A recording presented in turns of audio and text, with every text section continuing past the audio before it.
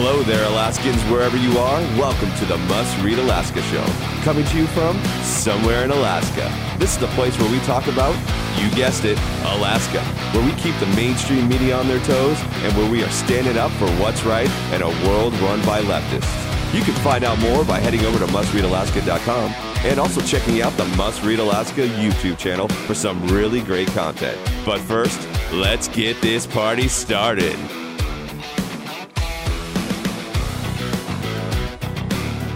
Thank you, Scott. Welcome aboard, everyone, and to Must Read Alaska, coming to you from somewhere in Alaska. I'm Suzanne Downing, and my co-host, John Quick, is on the other mic from Nikiski.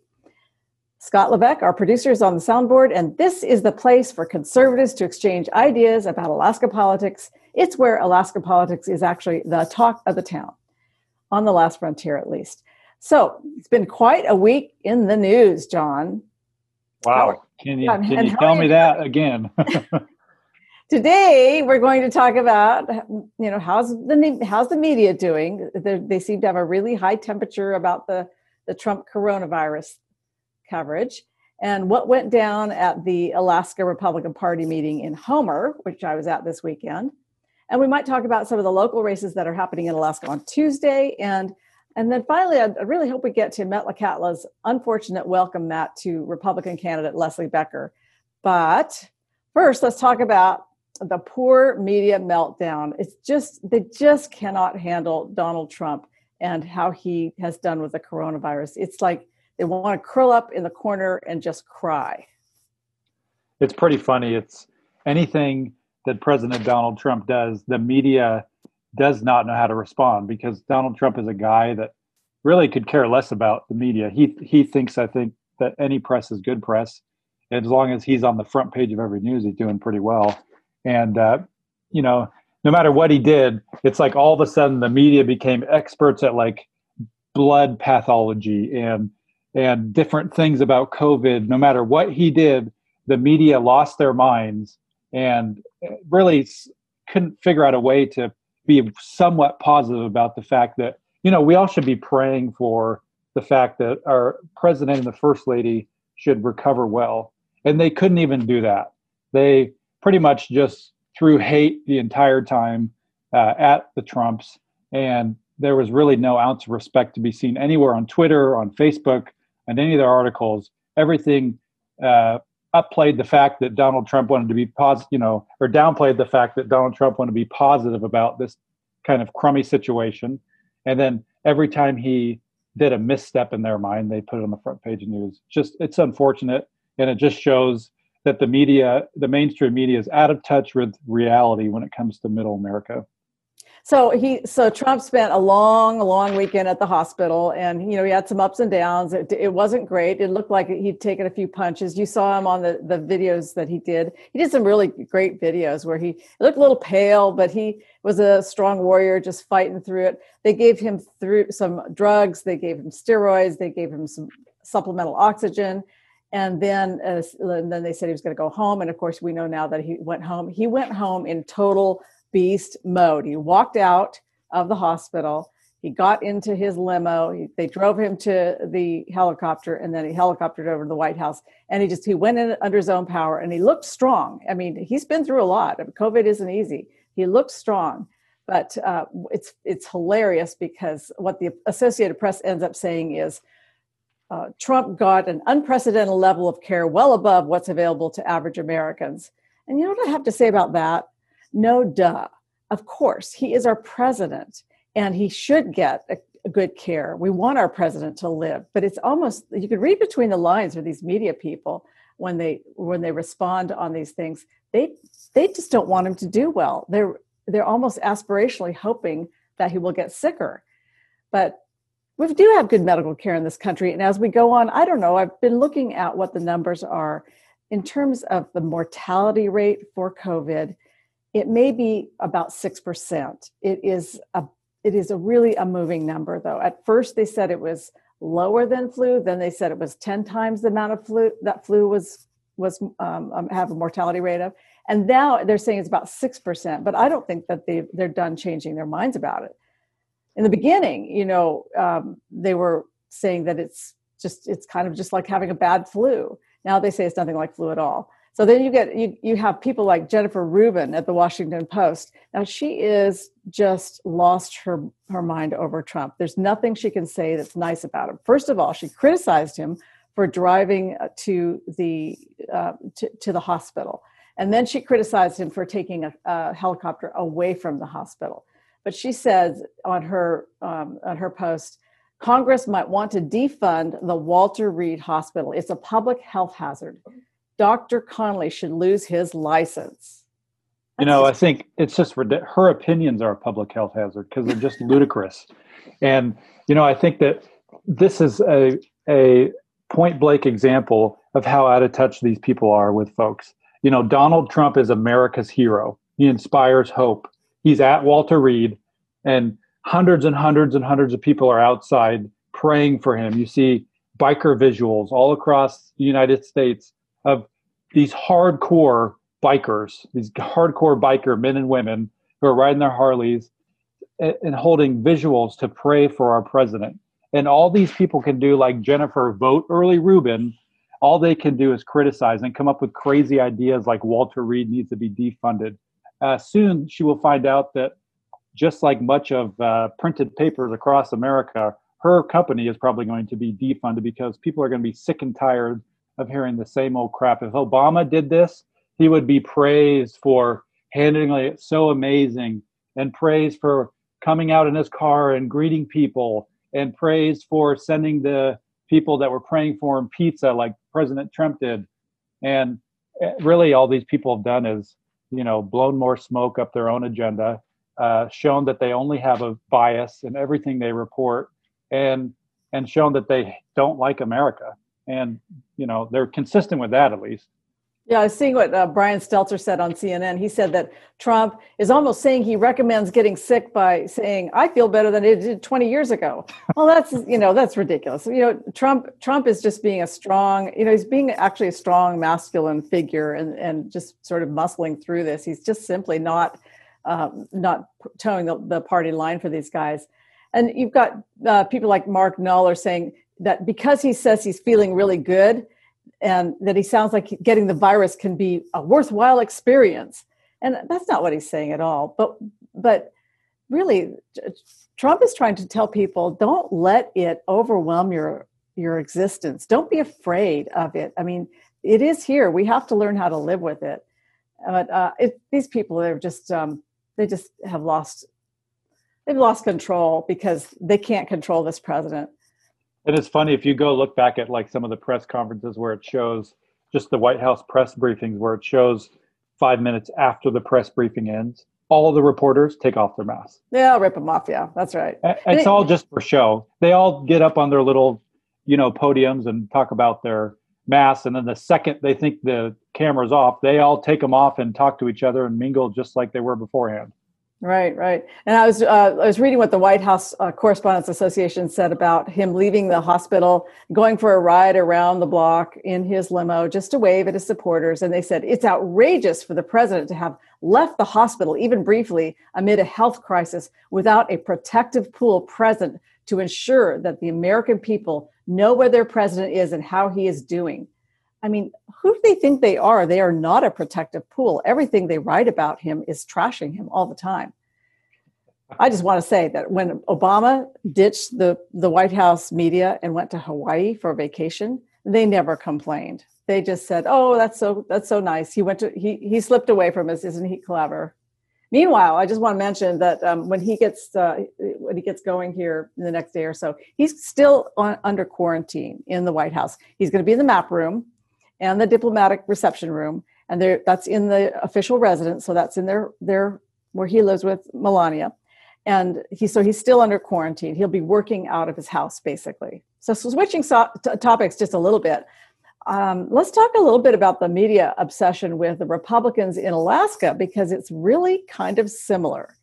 And we saw it this weekend. I went down to Homer and I attended as a observer. I'm not a member of the State Central Committee for the Republican Party, but I went as an observer to see how the Central Committee meeting was doing in Homer. And it was all the way at the end of Land's End. And I got to tell you, John, you live in a beautiful part of the world. It's pretty amazing. And Land's End is probably one of the cooler hotels I've been to. It's literally into the spit in Homer, right on the water.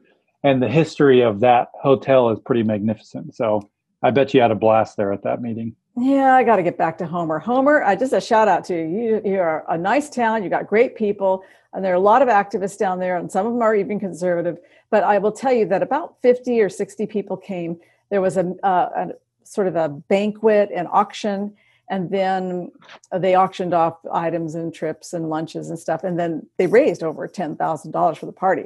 So then at the end of it, the auctioneers were Kelly Tshibaka, who's the Commissioner of Administration in the Dunleavy administration, and Senator Peter Machicki. They were the auctioneers, and they did a great job. And I got to tell you, that Kelly Tshibaka is hilarious. She has the best, most savage sense of humor.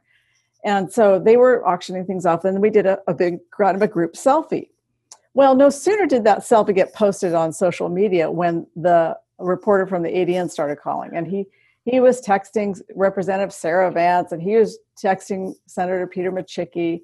And he called Kelly Tshibaka, and he was trying to round up a story about why you Republicans just won't wear your masks.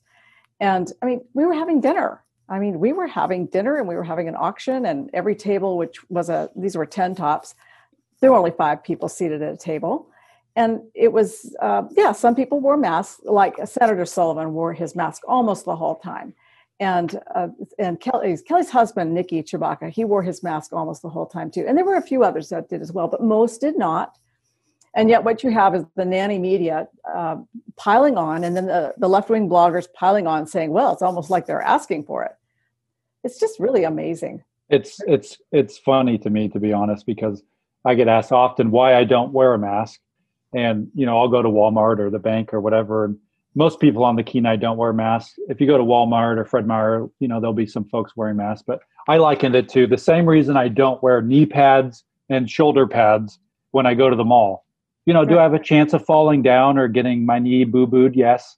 But I'm not going to sit there and live in a fearful world where I'm literally in a bubble my entire life because I could fall down, or I could get a cold, or somebody could offend me, or Suzanne could kick me in the shins. I'm just... Republicans aren't going to live in that fear, and they're kind of are done living in the sense that government wants to control your every aspect of where you can and can't start going to church, where you can and can't start. We see this all over in the lower 48 where people are getting arrested literally for going to church still, or having a church service outside still. People are getting arrested.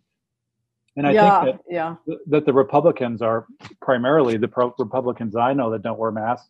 They just don't buy into the fact that government's trying to control you, even through medical mandates. If my doctor told me that I should wear a mask, I might listen to it.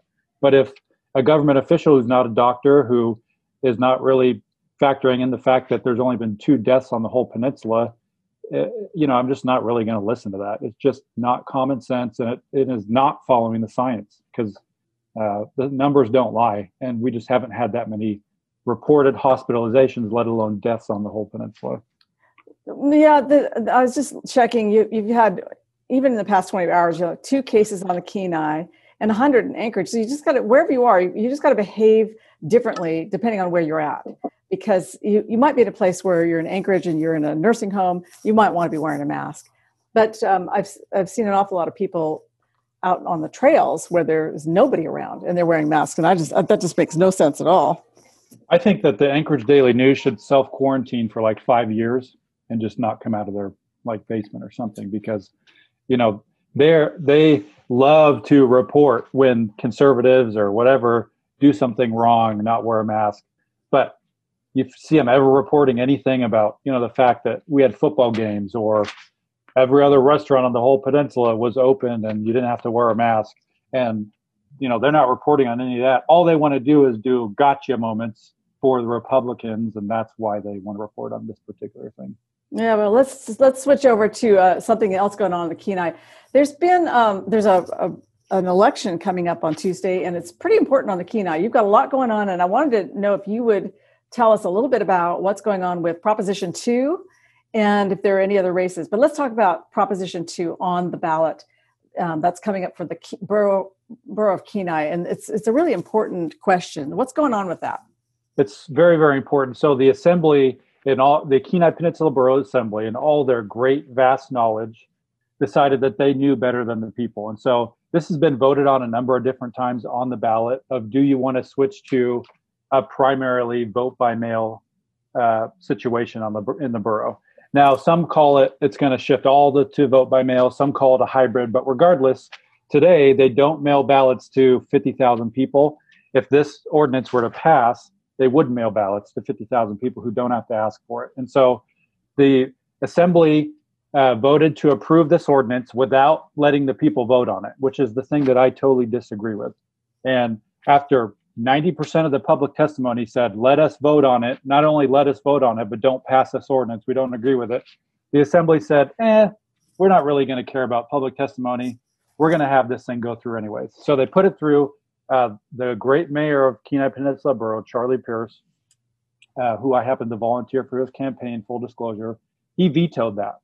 He vetoed that in the Assembly, and they overrode it. And so what we did as citizens of the borough, we said, we're going to collect signatures. That was the only way to make this go on the ballot, was we collected 1,500 signatures in like 2 weeks to make this go on the ballot. And so tomorrow, if you want to overturn this ridiculous ordinance, you have to vote yes to overturn it. On Tuesday, right. So you have to vote yes yes to overturn it, because it is it's a little bit confusing. You don't want to vote no. I mean, that might be the typical thing that some conservatives do. You have to vote yes on this one, right, to overturn it, and so that people can actually have their say, and maybe return to the drawing board and see if people really want to go to all mail-in ballots. And actually, just as an aside, the Supreme Court ruling the Superior Court ruling on Monday, Danny Crosby of the Superior Court ruled on Monday that absentee ballots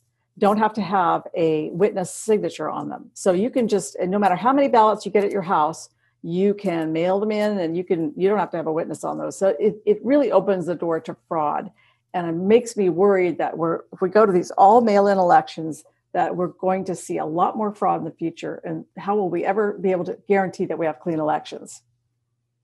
I think that you raised a very good point. And I think what we'll see today, Tuesday, is that people will come out and vote yes, and this ordinance will be shot down. Oh, that's right. And this will be another situation where this Assembly, who's overseen by Assembly President Kelly Cooper, has made time and time again situations that do not align with the people of the Kenai Peninsula Borough, but they continue to shove down these types of policies, and the people had enough. That's why it took us 2 weeks to collect 1,500 signatures, because we knew what we needed to do. Yeah, that's amazing. Yeah. And so let's talk a little bit about the mayor's race down there. You've got Linda Farnsworth, what's her name again? Hutchings, right. Yeah, sorry. She's got 3 names, and it makes it hard for me. And then you have Charlie Pierce. So he's the mayor of the borough now, and he would be going into his 3rd term. And Linda has tried to be mayor before, right? But no luck. Yeah. So Charlie's Mayor Pierce had been on the Assembly twice before, and this is he's had 1 term as mayor. This would be a 2nd, and she ran against him, as well as Dale Bagley, who was a previous Kenai Peninsula Borough mayor. And Charlie beat both him and Linda, and had to do a runoff, beat Linda again. And so when he beats her today, it'll be for the 3rd time, thank God. No, okay, no bias there. Yeah, well. So now, where is Election Central for you tonight? Are you heading somewhere special, or? So I'm going to be waving signs with a group of folks. There's going to be a big group in Kenai, and there's going to be a big group in Soldotna. I'll be waving signs in Soldotna. And then at Mayor Pierce's house, there's going to be a big celebration afterwards. Well, so just good luck then on that today. By the way, in Juneau, of course, there's an election also. Now, they have gone to an all mail-in ballot. This was just something that they did without much public input. And they just decided that because of COVID, they're just going to mail the ballots out to everybody. And in Juneau, we have heard multiple reports of people getting 5 ballots in their mailbox for people who used to live at those addresses. So there are a lot of ballots out there in the wild. They have mailed over 27,000 ballots out to Juneau residents. And it's crazy because there's only about 30,000 people in the whole town. So they're practically everybody's getting a ballot. But what's really interesting is they've had 21% of those ballots returned already. And that is last Thursday. So it's going to be a high turnout in Juneau. The races are not very interesting there. Mainly, you've got a liberal assembly, and it's going to be another liberal assembly. There's a couple of a bond issue that's kind of interesting. They asked a question that was completely biased question on their ballot, which should have been thrown out by the court. But it was about whether or not they should pass this bond because the city needed it so badly. They really made a statement about how important it was for people to pass it. It wasn't a neutral question. Well, before we sign off, I want to know if you read the story about what happened in Metlakatla. I did. That was crazy this weekend.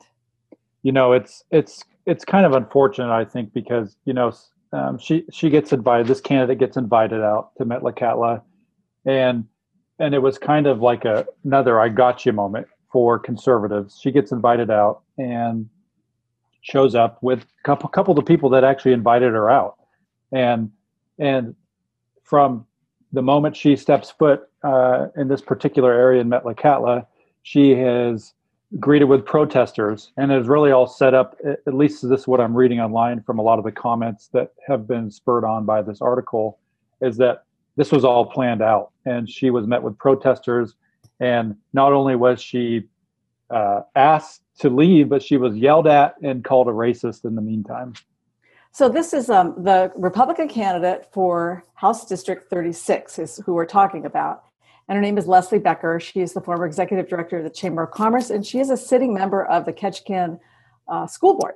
And so she went to Metlakatla at the invitation of a group of Metlakatla veterans, Native veterans, and they wanted to hear what she had to say. And they didn't set her up. But when she got there, I mean, the word had gotten around. It's a small town, about 1,600 people.